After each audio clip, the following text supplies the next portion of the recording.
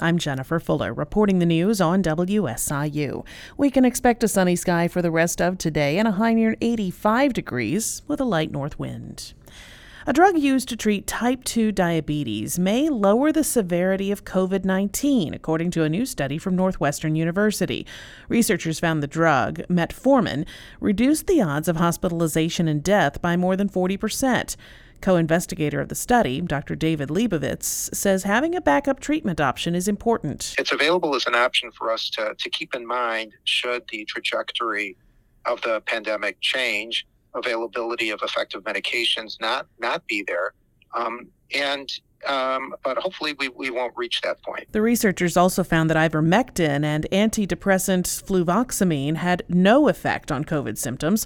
Duke University is currently testing two drugs used to treat asthma against COVID-19. Leibovitz says he and his team hope to contribute to that study. More Kentuckians have received at least one shot of the vaccine since last year, but nearly 2/3 of the unvaccinated say they definitely will not get the vaccine.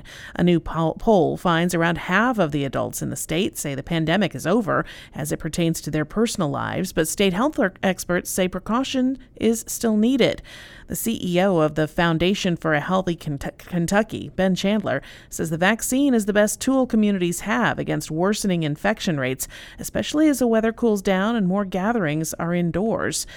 More than a third say they'll get it if required and still say they're waiting to see.